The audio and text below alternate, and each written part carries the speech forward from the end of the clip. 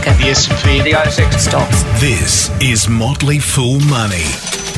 Welcome to Motley Fool Money, the podcast that never borrows more than 6 times its income. I'm Scott Phillips, the Motley Fool's Chief Investment Officer, and with me is the founder and managing director of strawman.com, Andrew Page. How are you, Ram? G'day, mate. Yeah, 6 times income. I could probably go all the way to 10. Why not? I thought you might have a view on that. We may talk about that later. We may not. Depends whether we want to go to a second hour for the podcast. We'll see. Funny enough, our listeners aren't saying, "Hey guys, you should talk longer," but we'll take that. We'll take that as under advisement, as they say, mate. How are you this morning? You doing well? Doing very well. It's starting to get Nice. pretty chilly here in Sydney, so I'm definitely rugged up. But yeah, other than that, no complaints. How about yourself? Mate, you have zero of my sympathies. It is exactly, I'm looking at my phone as we record this on Thursday morning, 0 degrees. It was -3 this morning. I had to take the dog outside. It was very chilly, a very heavy frost. I should know better than to walk out in bare feet, by the way, but I did what I did, and the feet were cool. It was it's a chilly old morning, mate, but that's all right. Go on. I still note that you're in a t-shirt though. No, it's not cold enough for you. I did pick up the young bloke from school yesterday in a t-shirt, and I had about 4 people walk past and go, "Really? It's cold." Yeah, it's fine. It's just one of those things. Anyway, Don't feel it. Exactly. One of our Queensland colleagues did complain it was 12 degrees up there this morning. They have less of my sympathy than you do. Was it one of those kind of it's 12 degrees? Like, guys, the maximum is going to be 4 degrees today here. It's going to go from -3 to 4. That's my day. How good's my life? Oh, anyway, it's not about me. It's not about the weather. No No one else cares except me. That's all right. I love it. That's the beauty of being the podcast host. I can talk about it as long as I want. Mate, speaking of talking about things as long as I want to talk about Strawman. I want to know what exactly Strawman is for the benefit of our listeners. Oh, God. Okay. You didn't think you were going to get away with it, You know did what? I just kind of hoping you might forget. What can we say? Strawman is a place where you can test your ideas and challenge them. Get a bit of a play money portfolio, buy a few things, see how you go, and hopefully have other members of our very smart investor community shoot you down in flames. And I say that in the best possible way because it's all about improving your investment ideas and avoiding some potentially dangerous mistakes, and hence why it's called Strawman. We want those ideas to be challenged. So, yeah, how about that? That'll do. When you said Strawman is a place, I had visions of the Cheers theme going through my head, Sometimes you want to go where everybody knows your name. It was kind of one of those vibes, but you dressed it beautifully. You're a brave man, mate. When you start a website, we're asking to be criticised by other people. That is the definition of bravery. We do, by the way, have a couple of Strawman mailbag questions you'll be happy to know. So not today. Oh, cool. But over the next few weeks, we have a couple of Strawman mailbag questions, so we will get to those. Keep an eye and ear out, dear listener. All right, let's see where we can go, mate. We're going to do things a little bit differently than normal. Not too differently. Don't freak out, listeners, or maybe don't get too excited if you do want us to do things differently. You've made the point before, and it's a very valid one, that sometimes we go through the macro and say, so, interest rates. And we're going to go, yeah, we've done that before. So what we're going to do is go through the macro stuff, because it's important, it's worth doing, and it does set the scene. But as you've rightly pointed out, and we've certainly said before, what do you do differently? Probably nothing. So it's of interest. It does fill in some gaps. It does point generically into some sort of direction. So we will talk about them, but I won't ask you to opine on every single one of them. And that also gives us a bit more time, hopefully, to go through some of the actual news stories of the week. So a couple of things I want to call out. There's one bit of good, one bit of bad. Actually, there's 2 bits of bad. So they're broken since you and I talked about the agenda. So let's go through that. The first thing was the NAB business survey was out this week, out on Tuesday. The numbers were phenomenally good. Business investment was good. CapEx was up. Business confidence was up. Business conditions were good. Some of those numbers were record numbers in the history of the survey. I guess I've said before, I think I stole this one from Greg McKenna, by the way, former trader and now CEO of Police Bank, and a lovely bloke. I don't know if I'm quoting him directly, so if I'm not getting it right, sorry, Greg, and if I am, I should give him credit. But for me, the confidence figures are the most important numbers in economic outlooks from a consumer perspective and a business perspective, because it doesn't really matter what's going on now at all. Whether it's great, whether it's terrible, the change in economic activity is what contributes to growth or decline. And if I feel good, I'm going to go and spend. If I feel bad, I'm probably going to keep the wallet closed. And so while they're not real numbers yet, you can have good economic growth and terrible confidence, or terrible economic growth and good confidence. It's a leading indicator, right? There's leading indicators that tell us where we're going. You'd rather look through the windscreen than through the rear vision mirror. That one for me is an important one. The flip side of that, mate, the bit of news that came out only this morning was that consumer sentiment is actually down. And so it's kind of one of those interesting kind of questions about where to next. CreditorWatch, the obviously credit business, or at least the credit analysis business, has flagged some increasing business insolvencies and liquidations. Unsurprisingly, because JobKeeper and JobSeeker have gone away. So those businesses that were just keeping afloat have kind of tipped over the edge, like pulled at the white flag, go, right, we're done. We thought we'd see what happened. We thought we might get through JobKeeper and JobSeeker, see if maybe there was enough business left. There's just not. We're gonna have to close the doors. So I'm kind of left in a bit of two minds, man. I don't know if you have any thoughts on where we are economically or what the outlook's looking like. I said I like to be confident. I'm an optimist by nature. The business confidence numbers are good because they're the ones doing the hiring, but consumer sentiment may well tell us what's going to go into those businesses in the coming months, which may actually change that business sentiment. And it's a bit of a cart and a horse problem. It's a bit of a circular conversation. If businesses don't hire, the people don't spend. If people don't spend, businesses don't hire. Where does it leave us? Are we in a good place? Are we coming down off a high? Are we, kind of trying to make back from a low? How do you feel like the economy is traveling? I think all things considered, we're doing amazingly well. I think if I travel back in time, back to 8-10 months ago, now you're channeling Kylie Minogue, mate. This is not a good day for me. That's not all you can do is step. No, I'm not going to do it. Anyway, so stepping back in time, as you said. So I think we would most people, and even the very best economic forecasters would have been quite surprised at where we are. So it's very hard to be disappointed with that. Economic data is funny. There's always something for everyone. So whether you want to be a bull or a bear, you can pick out things that are great and other things that are bad. It's one of it's never a clear cut, and it can change very quickly too. A lot of these figures we get are from surveys and stuff that was sort of done a while ago, and then they've just sort of only now collated the figures and then published it. Yeah, so it can change really rapidly. But look, to your initial point, I guess where I do struggle a bit is because I think it's all important. I think it's all interesting, but then when it comes down to the so what, it doesn't. I do struggle to think. I put it this way: I find it perplexing that there are plenty of investors and stuff out there that will buy and sell based on these big sort of macro themes and reposition portfolios and do all of this kind of stuff, because not that it doesn't make sense at a certain level, it's just that the history of this kind of stuff would show that it does move around very rapidly. It is very unpredictable.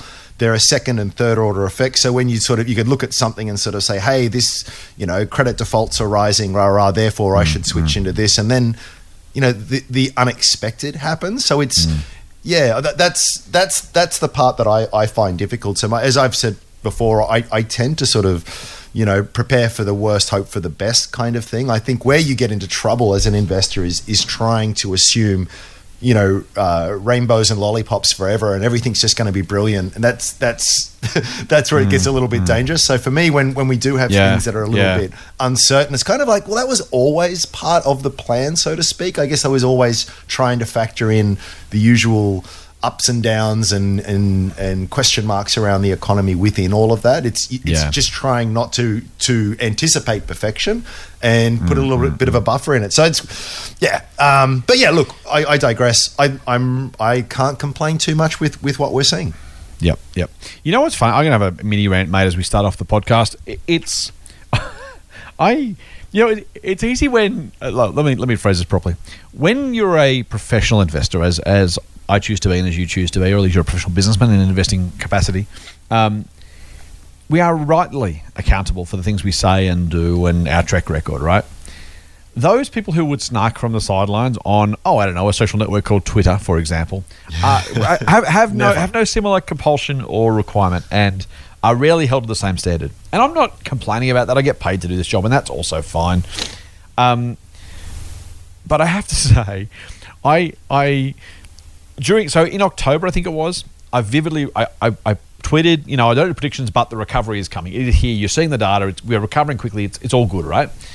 And I hope, just wait. It's going to be terrible. Oh, it's going to wait till this happens. Wait till that happens. Wait till this JobKeeper comes off. Wait till jobs. No. Just continue. Anyway, fast forward 6 months or 7 months now, And on Twitter yesterday, or day before yesterday, whatever it was, you see people like, oh, well, of course the economy was going to recover. What matters now is what happens next. I'm like, you were the people. You were the people who were saying it's not going to happen. You're wrong, Scott. It's not going to. And now they're like, oh, no, of course it was going to happen. Yeah, of course. No, what's happening next? That's the big problem. And it's kind of like, A, they're not accountable. B, it's the perma bear problem, right? Like, not a perma bull. I'm a permanent optimist, and I'm on record as that. But the perma bull who just says, well, okay, yeah, but coming up, but next time, just you wait. It's the guy who's been bullish or bearish, for 35 years. Just waiting for the next time. Maybe he'll be right twice a decade or once a decade. Completely wrong the rest of the time, but still manages to somehow kick that proverbial, doom and gloom can down the road until eventually, just by sheer luck and law of averages, he gets one right. And even a broken clock is right twice a day. So I love that. That's the problem. You will be right eventually, no matter what your view is. I mean, eventually you'll be validated. It's just that you could be so wrong for so long in the interim that it's it's indistinguishable from being wrong overall. Do you know? For me, accountable, right? Because no one cares. No one's keeping track of the random knucklehead on Twitter, and they're not all random knuckleheads. I have some wonderful followers, by the way. Do follow us on Twitter. I'm not talking about you, dear listener. I'm talking about the other people. They're not even necessarily followers. They're just people on Twitter. I'm like, I know the ones who were the doom and gloomers, 6 months ago, 7 months ago, who are now saying, oh no, of course it was going to be okay. But I'm like, you can't, like, just, and I want to scream at somebody. There's no point. You can't be the narc who says, oh no, look at this tweet here. But on the same token, there's people listening to these guys. It's like, oh, you're just killing me. You're killing me. For me, I actually have a lot of sympathy for a lot of the things that the perma bears sort of say. It's not as if they're crazy expectations or anything like that. And it's not just random people on Twitter too. It's a lot of very well credentialed economists and the rest of it. Yeah, so that's not what I find strange. What I find strange is the certainty around it. I mean, I live my life in perpetual doubt, and I'm really envious that people can just have such firm convictions. So there's to my mind, there's a very big difference to saying, listen, I've got some concerns that this could happen and this is why. But that's just very different to, this is definitely going to happen. And the famous example I know that we like to use is good old Steve Keen, who I've got a lot of respect and a lot of sympathy for his view, particularly on house prices and the rest of it. But the guy is so damn certain. It's where people start putting dates on things and, the housing market will fall X% by October, and you think, how can you? These are legitimately chaotic systems, in a highly complex world, and you can. It just seems as though that's the part that I really struggle with. I think the hyper certainty on anything is probably not a good thing. The world is just not that black and white. It's not, and the other thing is, I think the presence of risk or potential for risk is not the same as it absolutely happening, right? Like for every 90, or every 100 headlines that are written, every 100 risks that are identified, every 100 this time this might happen, maybe one happens every now and again, and it's the reminder that it's like everything, right? Returns are the chances of something times the possibility of something times the impact of it.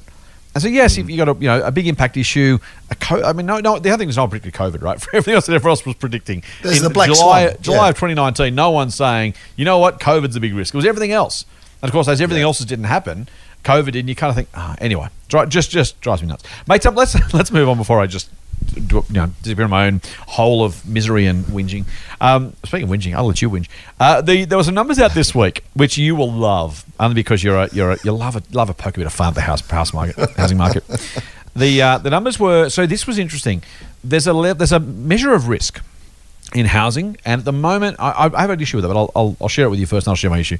The number of Australians who are borrowing more than 6 times their income went from 18% to 20%. I'll say during the week. I don't literally mean this week, but the numbers were released this week. And that is considered kind of the outer edges of smart, sensible, sane, whatever you want to call it, investing, or maybe just purely, rather than putting judgments on it, that there's a view amongst some analysts, some boffins, that's the kind of the riskiest group. And so if that riskiest group is growing, then that in itself is apparently supposed to be a problem. Now, there's that, right? I'll ask you a few views on that. I want to share, though, I think that I've probably done this before on the podcast, maybe before your time, Andrew, as in while you were away anyway, before you came back. I find income to asset prices are completely nutty way to review affordability or risk or any of that stuff when it comes to repayments. I just think the interest, we know how important interest rates are, right? Borrowing at 17% versus borrowing at 1%. If you borrow $1 million at 17% or $1 million at 1%, the repayments on that number is staggeringly different. And so to pretend that the amount you borrow times your income or compared to your income is the biggest driver, I don't for the life of me understand why people won't look at repayments against income, because it's your ability to afford the monthly bills that matters, not the amount of money you borrow or didn't borrow. If you say to me, Scott, I'll lend you $100,000, say great, thanks, but at how much? You say, oh look, I'll give it to you at zero. Sure, I'll take your money, thanks very much. I'll do it at 17%. Well, I'm probably not going to. And none of those decisions were, by the way, how much is my income compared to that number? They were completely, hang on, can I afford the repayments? Is that a good deal? Am I completely mad? I find and I know you're a house price concerner. I won't say you're a bear. You're concerned about house prices. No, you're not a bear like some others are, right? Some people are just straight out bears, right? And they look at house price to income and say, therefore, see, look, that's how expensive. And I'm like, it's not expensive if you can, the numbers drive me nuts. What am I missing, mate? No, you're not. You're 100% right. And so what we know just stop there. That's it. So, done. Thank you. Well, there's nuance. There's nuance here. That's all I wanted. Podcast's over. With it. No, go on. Well, we know that when you look at household debt to income levels over a very long period of time now, like structurally, they have been increasing. Yep. And interestingly, at the same time, the loan repayment capacity has been falling. So people have been borrowing more and more, but their ability to service those loans have been increasing. And as you rightly point out, the distinction there is the drop in interest rates. So yes, I think it's silly to look at it in a very polarized, narrow kind of field, because that's what matters. That being said, it is part of the jigsaw that you need to consider, because no matter what you borrow, even at 0%, you have to pay it back at some stage, right? That's right. So if I take your $100,000, well, let's ignore only loans for a second now, because that's a whole different kettle of fish. But let's assume that there is some sort of expectation of repayment. Well, if I chuck it if I just take that cash and I put it in a safe and then in 5 years I give it back to you, well, there's zero this sort of risk to me. But presumably I'm going to take that $100,000, and if I'm smart, I'm going to try and invest that. I take all the profit and then I give you back your money, which is wonderful. Yes, of course, in the world that we live in, not everything goes up. I know that's true. It feels like that sometimes, but it doesn't. And so it comes back to my point again. It's not this is definitely disaster and it's just right around the corner. There's massive storm clouds. It is just, I like to take both sides of the argument very seriously. Yeah. And on one hand, you can kind of say, well, okay, maybe things continue as they have over the last decade, and there's a certain upside that's associated with that. Or then maybe let's see what the bears are saying, and let's take them seriously, and what's sort of the scope, quantum, potential downside there. And I land back. I've mentioned this before. I really like to consider asymmetry in any investment that I make. So there's no certainty here. There's a certain, if everything goes well, here's a realistic assumption of upside, and if it doesn't, here's a realistic assumption of downside.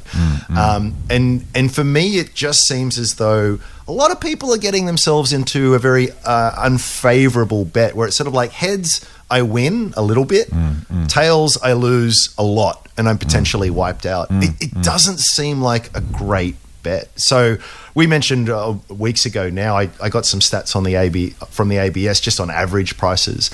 And, it was like over the last decade, residential property price index has increased at about 4.3% per annum. An exceptionally good period, I think most people would say.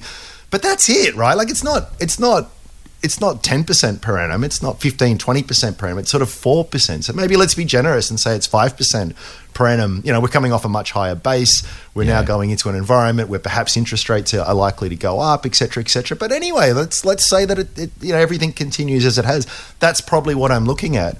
But if there is any sort of hiccup or any kind of, and I don't want to get specific on this, but I'm just saying what if. Leverage works both ways, mate. Leverage is the best thing in the world when your assets are going up. You'll make by definition, much more money.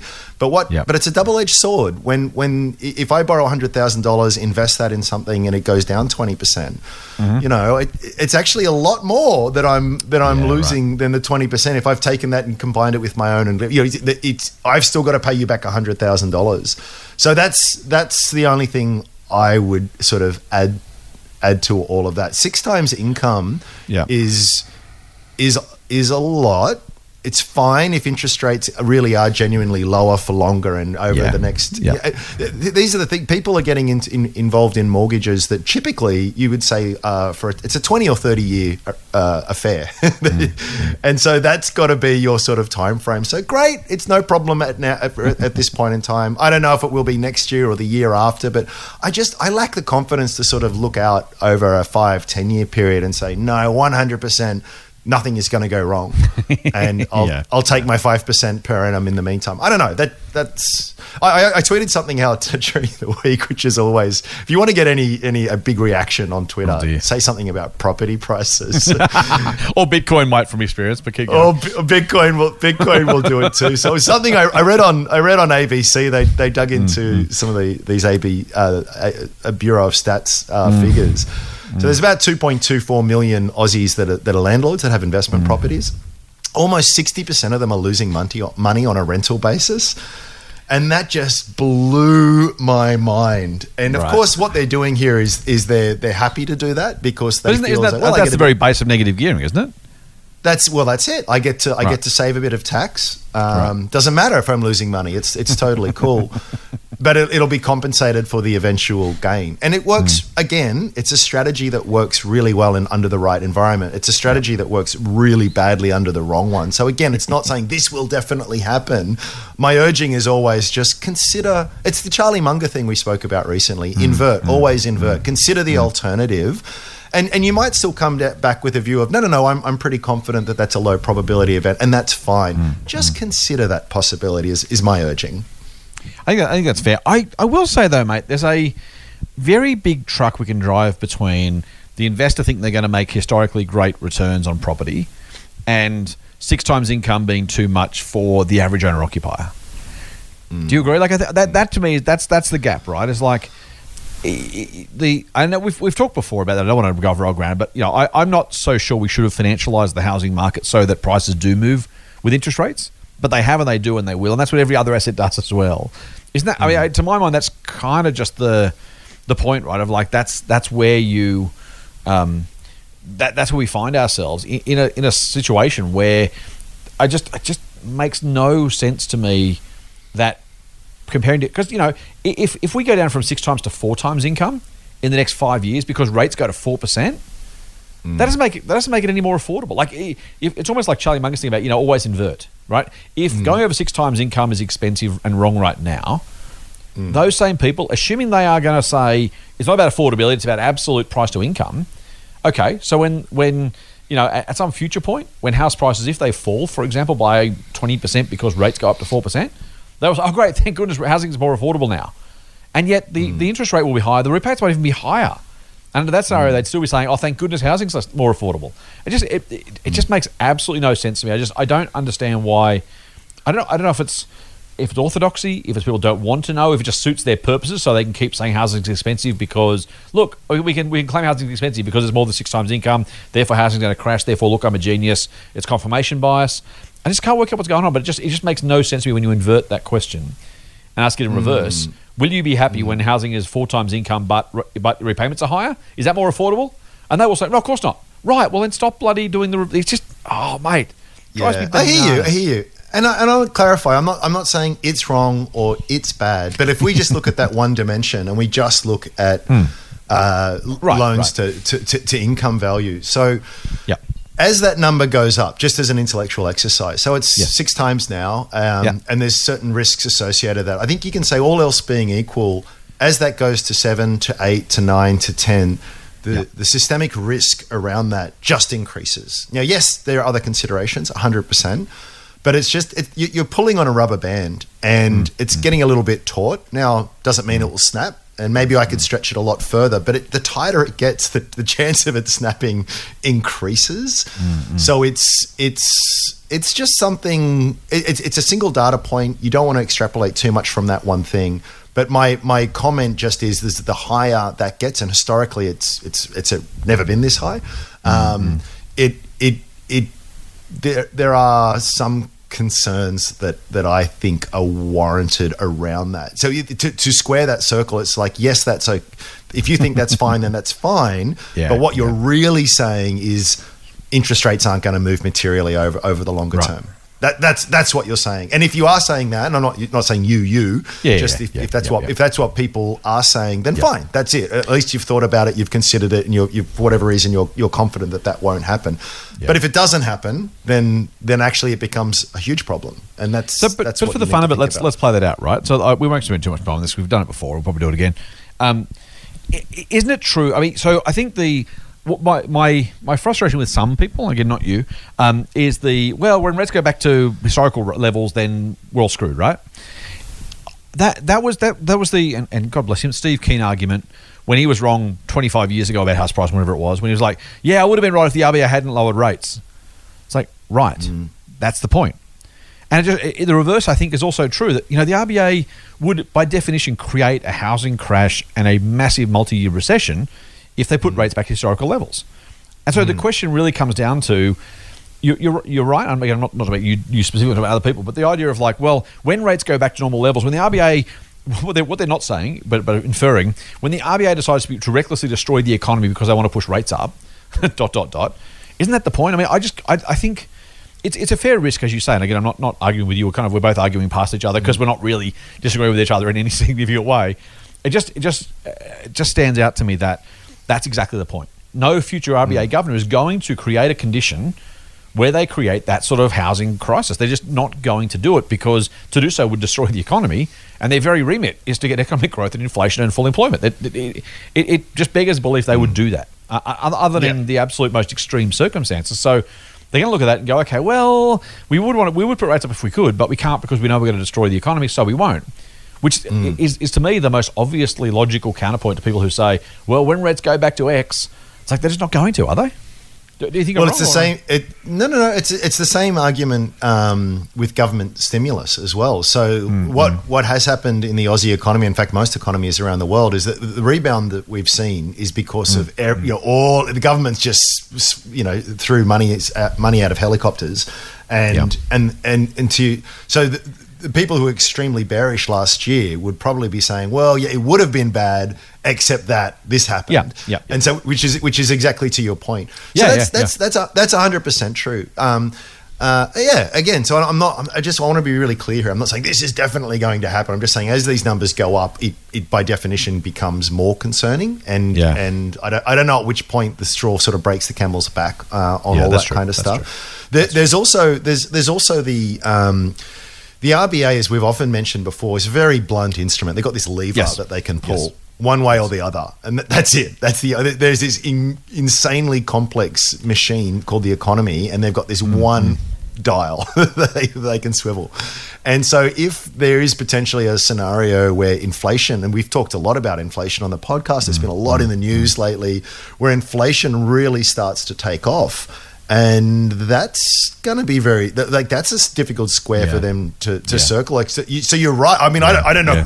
I don't know what the answer is, but if I'm the governor and I'm thinking, well, on one hand, I don't want to send the economy crashing down. On the other hand, prices are getting out of control, and we need to bring them back.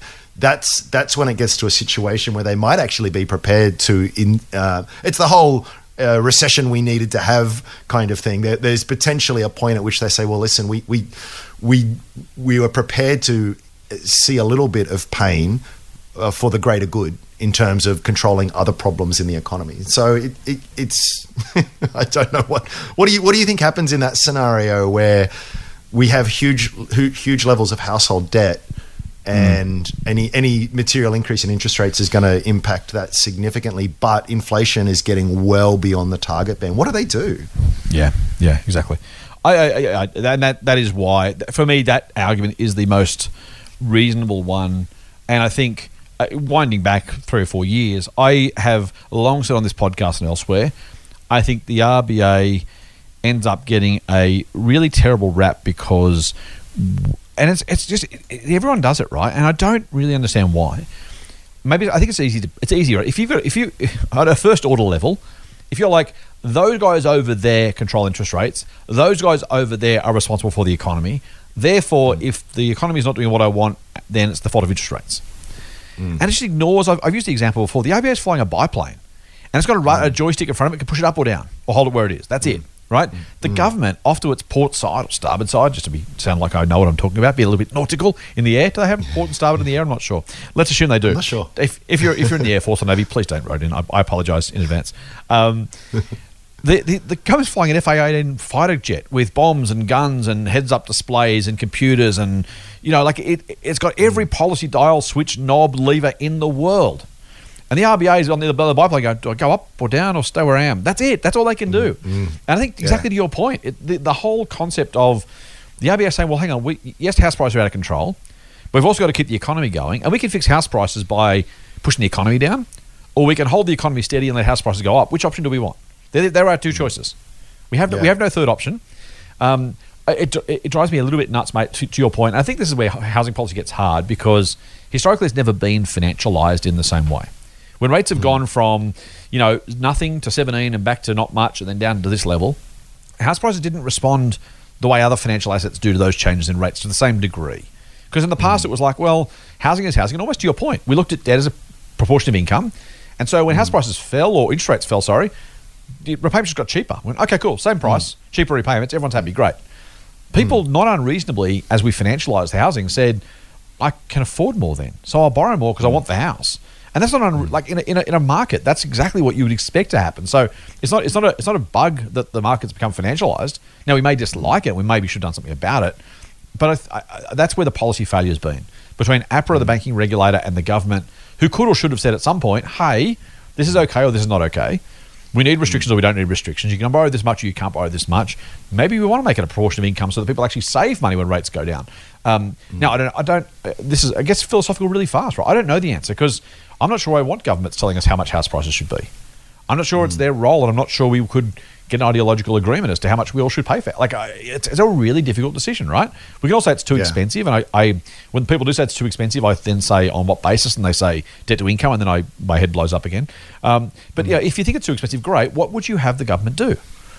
And I think that's the bit where you have to work out what you think a house should be worth in some sort of absolute or relative number, and then work backwards to how do you make sure it gets to that point, stays at that point, or goes back to that point. It's really, really tough. It is, and I would argue here's the irony, I think, of the situation is that, as someone who thinks there's a lot of great things that the capitalist system does a lot of bad things too, but a lot of great things that it does. It's really good at determining that question of it. It should never be some central authority that says this is what a house is worth. It should be left to the market. It's a really good situation there. But the irony is that, particularly to the right of centre where you are more about sort of free markets and the rest of it, the level of intervention there is quite staggering. So it seems as though and this comes back to Steve Keen's argument, right? Is that the market probably would have corrected to some degree. Prices probably wouldn't have gotten out of control with different policy settings, but the government has stepped in. So it has been something that has been not orchestrated or anything like that. It's probably very much an unintended sort of consequence and different factors at play here. But it has been the effect of various government policies, various settings that have helped foster this. And you know what I mean? So it's kind of, I'm not saying that they should step in and then say a house is worth X, but you do have to have a pretty serious awareness of the long-term consequences of a lot of the policies that you're enacting.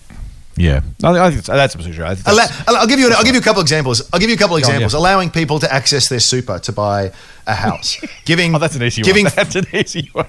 Not allowing, but encouraging. Bloody encouraging. Idiots, I swear to God. Now, is that a distortion Drives me nuts. of the free market? It is. That is a very big distortion that's going to only work in one way, or whether it's like we're going to give a certain class of homeowners, first homeowners or whatever, a whole bunch of extra money to put into the system, or these policies have an impact on all of this. So they kind of do have something to answer for here as I don't know. I don't even know. We've gone so far off the original point. I'm a little bit lost. I guess I come back to my normal sort of default stance, which is I'm not going to be that idiot that tries to exactly forecast these things. I just feel that risks change when things move in various directions, and that my encouragement is always to people is just to consider that think about what might not go to plan, and if it doesn't go to plan, what does that look like? And if you're happy with that, then that's great. But just be aware of it. It's the Pollyanna-ish. It's the Pollyanna-ish view on things that things will always be great until they're not. They're not, and that is just dangerous. Where the person is a little bit more sanguine, who just sort of says, "Well, look, I don't think so, and I hope it certainly doesn't go against me. But if it does, I've still got the shirt on my back." Get more Motley Fool money advice at fool.com.au/MM. Let's move on, although only a little bit, mate. We'll try not to spend too much time on this. We've done plenty on property. I will say, for all of the conversation and part of the rates conversation we were just having, two really interesting points this week. The bond market is, the people who calculate these things and know these things, is forecasting Australian interest rates to be 1.1% by the end of 2024. Now, that's still 3 years away. Well, it is, right? So it's 0.1 now. That's 4 rate increases between now and 2024. They're predicting most of them are in 2024 itself. But the point there is, once they start to go, they're going to keep going. Is the it's not going to be one rate increase and then leave it for another 5 years, right? At least now the bond market could be wrong, but it's worth pointing that out separately, but maybe not separately because these things feed into each other. Westpac has increased the rates on its 2, 3, and 5. I think I want to say, I'm not sure that's close to right. Term interest rates. So the fixed term rates that were lower than variable for a while and have been are now starting to creep up. There is very much a sense that maybe as the RBA designed, or despite the RBA's comments, which we will look at it, they're starting to see rates increase now. The banks and the bond market are making bets about this economy. The economic recovery we started by talking about is happening. That is the concern. There is a concern. I think my biggest concern is the old. You remember in the US subprime crisis was caused by the adjustable reset mortgages. Remember those ones where they had the honeymoon rate and they jumped up exactly. This is not so much of that except it kind of is, because if you're locking in a fixed rate which is lower than variable, and you roll off that fixed rate onto variable onto another fixed rate at some point in the future, if you've got a 2-year fixed rate, 2023 you're going to have to go to the prevailing rate. That's probably going to be higher, maybe even meaningfully higher than you're paying now. There is some sense of that kind of. Again, it's not a honeymoon rate. There's nothing.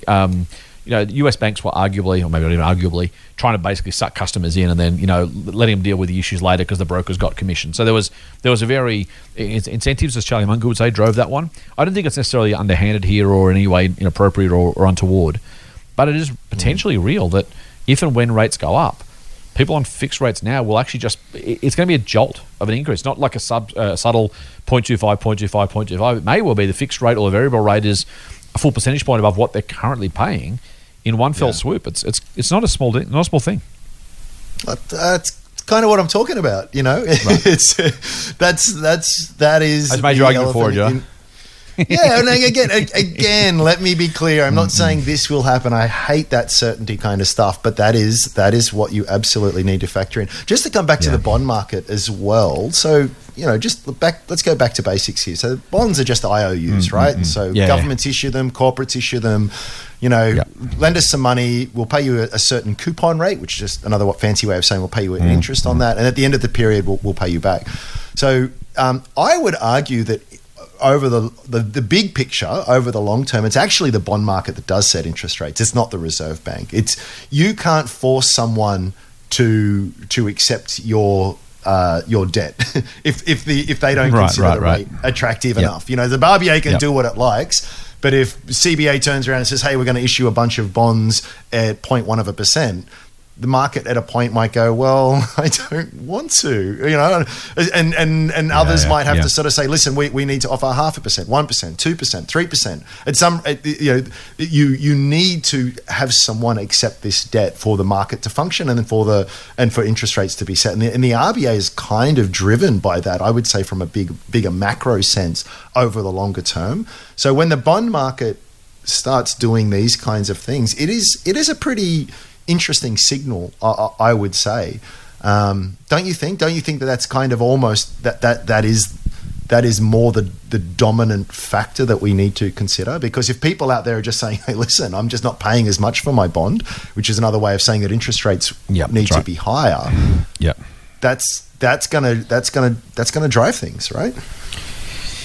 I think it's right. I don't necessarily disagree. I think that's absolutely what the market is predicting, and that will end up being a self-fulfilling prophecy at some point. Now, it wouldn't be the first time rates come back down again if the bond market changes its view, and so if the economy recovers more weakly, for example, we may well see it down. And that's the other problem, right? Is we want to be careful what we wish for. Lower rates would actually mean the economy wasn't recovering as fast or as quickly, or as far, I should say, as it otherwise might, or we'd like it to. So it's kind of one of those. It's like inflation, right? Do you want to pay more for your groceries? No. Would you like the economy to go really well and have unemployment under 4%? Yeah, I would. Well, you got to choose one. You don't get both. You can choose one or the other, mate. Let's not drag this out. Let's go to a company story, which is actually a really great story. And you mentioned this to me before we started recording. Brickworks, which so you know what's funny? Quick aside, I do a little bit of a video for our US members for our US services, and we focus every now and again on a company that, for example, that's doing its thing, and sometimes we talk about Aussie Broadband or Australian Ethical Investments or Brickworks, and way too often it's like, yep, it does what it says on the tin. There's no Googles, there's no Yahoos. It's like, Brickworks. So you guys do bricks? Yeah, we do. Australian Ethical Investing, you invest ethically? Yeah, we do. Aussie Broadband, let me guess. You're in broadband Australia, aren't you? Exactly, right? It's like, okay, look, I have a lot of time for that, mate. Can I say I hate made-up names as a general rule? Almost like I hate numbers and tickers, as you well know. But it's just as an aside, it's just I love the fact that it's that just is what it is, right? That's what it does. Okay, it's as you say, corporate travel management manages corporate travel. No, come on. I own shares in corporate travel. I should disclose, as we mentioned it. All right. That being said, Brickworks. One of the most boring businesses on the ASX. Shares jumped 9% yesterday. If you even think it was a tech stock, it's doing really, really well, partly, by the way, as a result of the economic recovery, partly on the back of property prices. And you mentioned to me, it's just a really astoundingly successful business over a really long period of time. So you tend to think that the real money is made in the getting early in on the afterpays or the zeros or these kinds of things, these sort of innovative bleeding edge technology companies that are just benefiting from these big structural shifts. And contrast this with Brickworks. The code is BKW. It was actually formed in 1908, right? So it's one of the longest running successful companies in Australia. It listed in the 60s, and if you at that point in time, so over the last 53 years or so, this company that makes bricks, let me just emphasize that, and this is not a high-tech product, has delivered a near enough a 13% compound annual return over that period. So if you had put $1,000 into Brickworks in 1968, you now have $550,000. That's a bit more than inflation, I'm going to guess. I don't have the numbers in front of me. I'm tipping that's better than inflation. Investing in bricks. And here's the other great stat with Brickworks is that they have, I think they are the longest running they have the longest running history of uninterrupted dividend increases. So their dividend has never gone backwards, not by a single cent, in around 45 years. Wow. Which is just staggering. So this includes the 87 crash, it includes the dot-com bubble burst, it includes the Asian financial crisis, it includes the GFC, it includes COVID. Not once did it cut its dividend. And yet, not only is it just bricks, but it's obviously, bricks, tend to be in more demand when there's a lot of housing construction and this other kind of stuff. So it's a very conservatively run business, and it's one of those businesses that I think it was you actually first pointed out to me years ago. You're like, oh, Brickworks. I'm like, ho-hum, not interested. Yeah, right, and then exactly, you look into it a little bit more and you think the business model here is really fascinating. Maybe it's worth outlining exactly what they do, because it is a little bit more than just making bricks. Do you want to expand on that? Yep. Sure. So, I don't own Brickworks. I will disclose up front. I own shares in Washington H. Sol Pattinson. The link will become a little bit clearer as I mention it, but I'll mention it up front, then we can get on with it. And arguably, because I have a cross shareholding, which we'll also get to, I have an interest in Brickworks, which again we'll get to in a minute. So I'll put all that out there really quickly. Brickworks has 3 core businesses. It's in the brick business, funnily enough. Bricks and tiles, though, not just bricks and tiles. And tiles. Which, and like we kind of... a little bit. We laugh about it, and it's kind of, but it's really important, right? And it's actually really profitable, and they've done really, really well with it. So that's the first thing to mention. So they are in the construction business. Second thing they're in is the investment business. And they're in the investment business because they own about 40% of Sol Pats, and Sol Pats own about 44% of Brickworks. And so it's kind of a bit convoluted, a bit kind of, if you kind of look twice, it's all, you don't want to add those numbers together because they kind of own part of each other. The net result, of course, is that they get a decent income stream and they get attributed some profit because of accounting rules. They have to allocate some of the Sol Pat's profit to their shareholders. So investing is their second business line, if you like, or value creator. And there's cash behind that, just to interrupt, by the way, too. Yeah. Yes, there's a difference between how that's always accounted for, because there's non-realized gains in that. But there are dividends that they get from Sol Pat. There's very much a cash flow component to it. Yep. I just want to make the point that there's a thing called equity accounting. If you own more than 20% of a business, you're obliged to basically roll in the financials as if you owned the business outright, which makes it really messy to kind of unpick. So the reported profit won't always match the reported cash flows, because Sol Pats, for example, will pay out less in dividends than it delivers in profit, and so it won't get all the cash, for example, from the profits reported. So there's that. The third one is my very, very favorite part of Brickworks, and it's their property business. And I don't know if I mentioned this on the podcast before. Here's what I love about the Brickworks property business, right? So let's say you're in regional Adelaide, and let's say you're in suburban Adelaide, sorry, and the suburban sprawl's continuing in Adelaide as it is for the rest of the country. And so there's new houses being built on the northern outskirts of Adelaide. Now, forgive me if I'm getting the geography wrong here. I'm not an Adelaide native, so let's assume it's not. It might not be north. There's probably hills or something there. There are Adelaide hills. I think that might be in the way. Anyway, let's assume they're going to build houses in the north of Adelaide. So there's new suburbs gazetted, right? And everyone looks at me and goes, we need to get some bricks from somewhere. Now, bricks are really, really big, and they're really, really heavy, and they're really, really cheap per kilogram, right? So the price per kilo is actually really, really low. Or put the other way, the freight cost per dollar of value is really, really high. If I could send a truck from Sydney to Brisbane with a load of bricks, I'm going to lose money before it gets there. I just can't make enough profit on the bricks to cover the transport costs. So what happens? Well, Brickworks, occasionally it's competitors, but hopefully in our case, Brickworks, says, you know what, guys, I'll open a brick pit in this new area you're going to open up.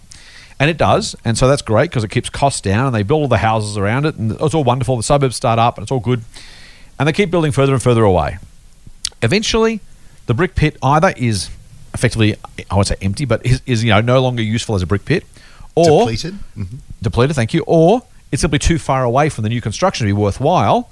So you've got a brick pit that no one wants, which is terrible because you've lost all that investment, right? Wrong. Nope. The beauty of this is the suburbs have gone so far past you that the brick pit you bought for pennies on the dollar a decade, 2 decades ago is all of a sudden now worth $1 squillion because it's the largest piece of unutilized land in a newly thriving metropolis of, in this case, Northern Adelaide. And so all of a sudden, Brickworks, it's paid almost nothing. They've made a fortune pulling bricks out of the place. And then when they finish, they get paid more than they paid to buy the land in the first place to leave. And it's a really, really nice... Unless you understand the business, you kind of wouldn't get it. And I didn't get it up first either. But also you go, hang on, that's just a great hidden value, right? You get to buy the asset, use the asset, and then sell the asset for more than you started with. There's not many things, if you buy a car, unless it's an SS Monaro limited edition or 1948 something, I won't try and pick the model because I'll get it wrong, that's somehow worth more. The longer more I drive my car, the less it's worth, right? In this case, the more Brickworks uses its pits, the longer it uses those brick pits for, the more they're worth. It's just a really, really nice, cherry on top of that cake. Well, it really is. And so this comes back to my point of sort of long-term thinking, which these guys are just the masters at as well. So it's not something that you're not going to see that play out over a few years. But given given the breadth of their operations and how long they've been running for, this is now sort of a constant sort of feature for them. Yeah. In fact, in their presentation that they released to the market yesterday, they said, well, actually, if you look at all the things that we own, the way that they're accounted for on the books isn't necessarily a good reflection of the actual market value, just for the way that you account for property. Often it's done at cost and other things, and let's not go into that. But they basically said, based on the value of all of what we think the market value is of all our property, take off our debt, divide it by the number of shares on issue. It's worth about $27 a share. And you think, well, hang on, shares are trading on the market at $23 a share. Right. I'm buying something, which if this thing got wound up today, so let's say I became the new CEO, I just said, we're just closing everything down and we're going to sell all of our assets. I could probably get $27 a share, maybe a bit less after tax and maybe put a bit of buffer around their valuations and the rest of it. But there's not much here's my point of asymmetry, right? There's not much downside to that. There's a huge and wonderful, solid, tangible asset base to what they do. And yet in the meantime, there's also this economic machinery in place, which is generating lots of cash flow along the way. So it's just phenomenal. Great business. It is remarkable. And look, that cross-shareholding with Soul Patts does make things a bit difficult sometimes to try and really unpick properly. Because if I own half of you and you own half of me, well, if I own half of your half of my half of your half of my half, then how much is left? It gets really hard really quick. So it does my head in. Yeah, it's not the easiest business to unpick properly. The good news is, thankfully, the businesses normally give you that number. They normally give you the net tangible assets, as you've talked about, Andrew, of both of those. I like and own Soul Patts, as I said. I don't own Brickworks, unfortunately, particularly after Wednesday's move. Though again, because I own Soul Patts, I own Soul Brickworks. So it's kind of, I do get some of that value. The Milners who run Soul Patts and who chair Brickworks are fantastic managers. Lindsay Partridge, CEO of Brickworks, great long-term focused manager.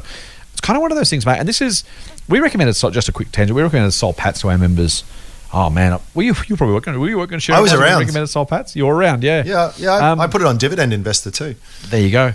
And you know what's and a lot of members, and I love our members, but said, I'm not doing that. No, that's too boring. I'm going to go to the exciting stuff.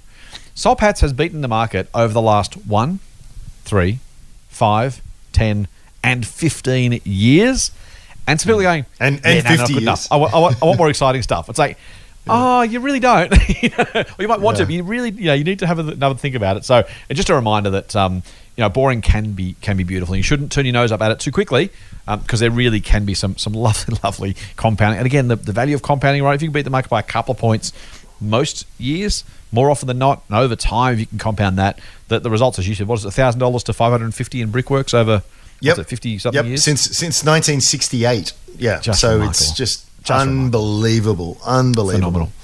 There you go, mate.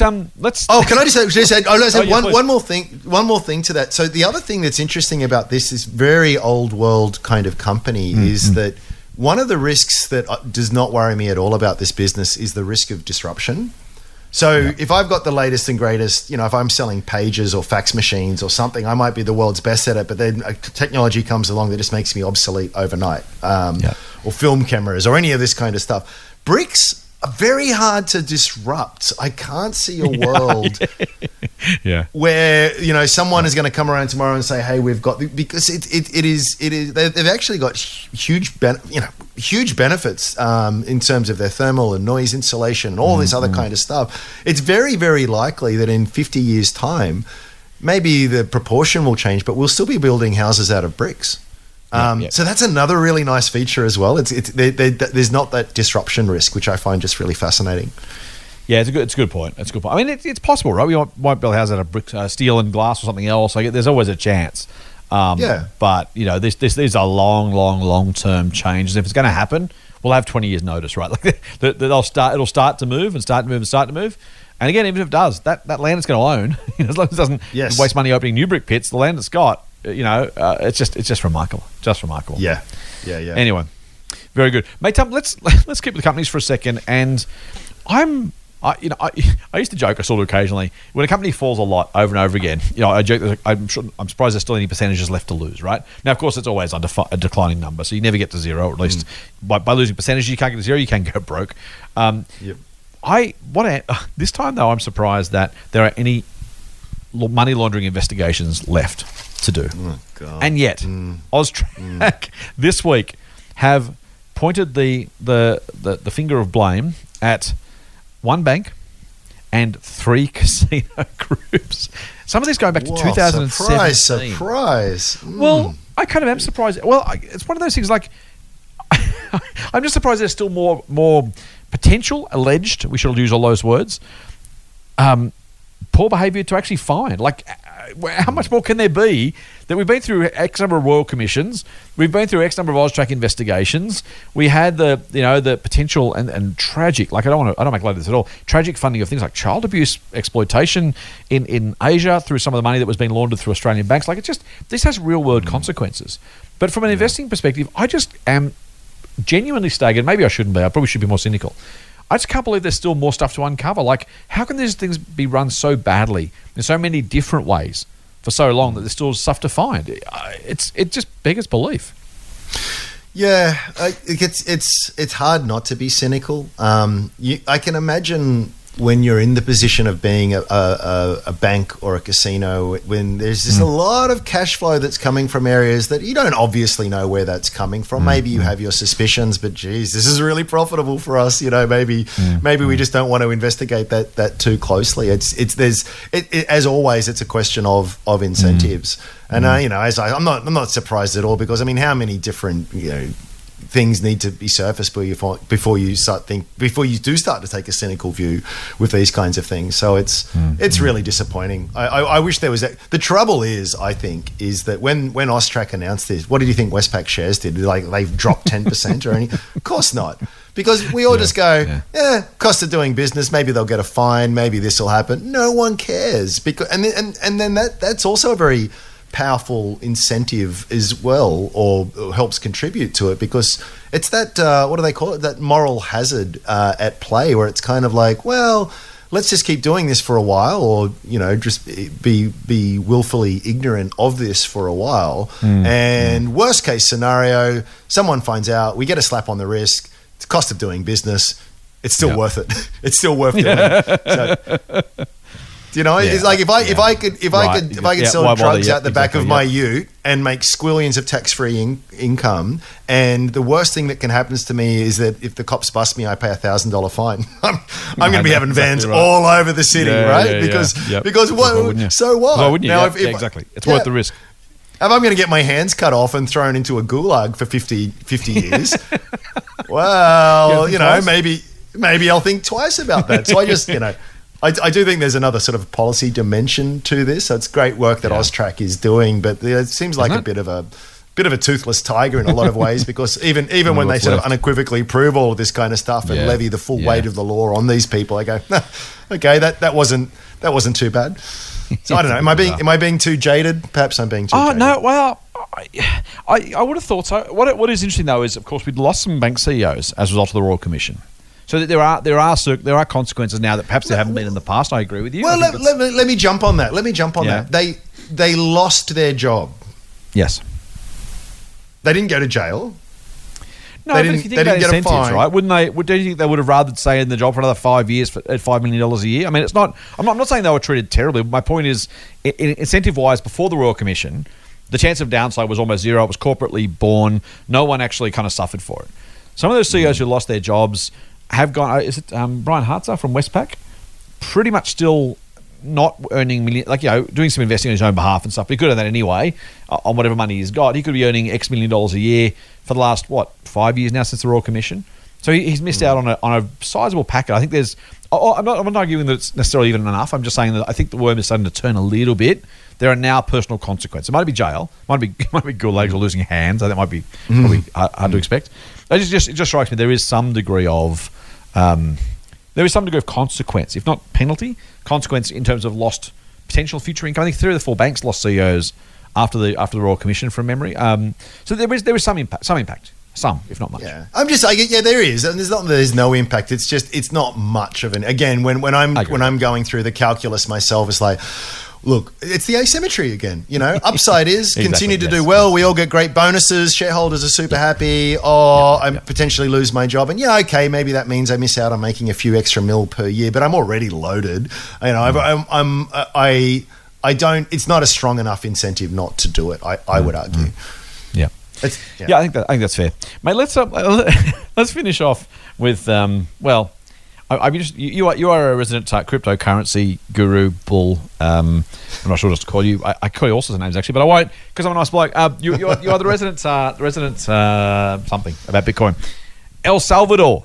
I'm open-minded, my friend. About Bitcoin. No. You're long Bitcoin. Let's be clear. You're not sitting on the fence on this one. You're in camp Bitcoin. El Salvador, like 2%, has overnight. Yes, yeah. Yep.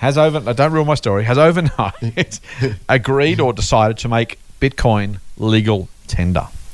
Yeah, isn't that interesting?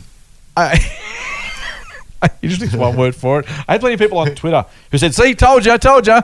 I'm like, I'm sure El Salvador's a fine country. I'm sure they have some wonderful people. I'm not entirely sure I'm taking my asset allocation decisions from the El Salvadorian government, though. Are you? Has Bitcoin arrived? Does this give you some degree of justification for your positions? Are you patting yourself on the back here? What's going on? No, and no, not at all. And it does make me laugh too when you sort of see people jump all over news items like this and go, "Aha! I told you." It's sort of like it's fascinating because it's a world first. It's historically interesting. We will look back in time at some point and potentially sort of say, "Well, this was the first country to ever do that." But no, it doesn't radically change. I mean, this is a very small economy. Unfortunately, El Salvador is a very poor country as well. Something like I read, the equivalent of 25 or odd % of their GDP is from remittances from overseas. So there's a lot of expats who work in other countries and send their money back, and a lot of them do it with Bitcoin and that. So I think there's an acknowledgement of it's far more important to the average El Salvadorian than it is to someone in Australia. So no, mate, I think it is. I think it is interesting, but I don't think it really changes things too much. I assume you think the same. I do. I am curious though as to. So I completely agree. I think it's not the US, and even if it was, I'm still not sure. Recognizing it as the El Salvadoran government basically saying, look, it might encourage more people to send money home to El Salvador, which is the very reason they're trying to do this. And if you're El Salvador, you might as well, right? Because there's. I imagine I'll make some sweeping statements here. I imagine there's a decent grey market in, for example, US dollars in El Salvador anyway.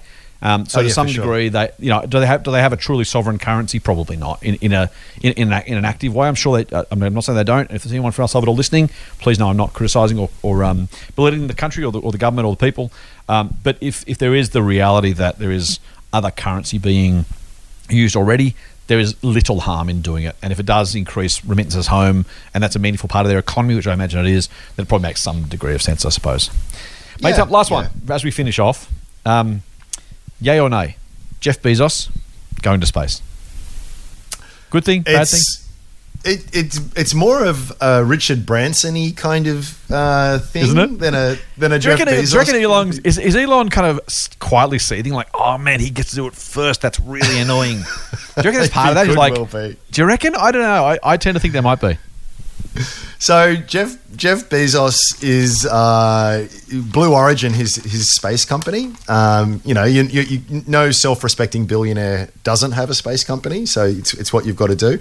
And he's got this sort of space tourism sort of gig that he's going. So it's going to send people into space, and he's going to be on the first flight. I think it's in July. Is it July 20 or something like that? I haven't said that. I think it is. I think it's July. Yeah. Yeah, it's not far off. And we should, he's not going to Mars, right? So this is literally an 11-minute flight.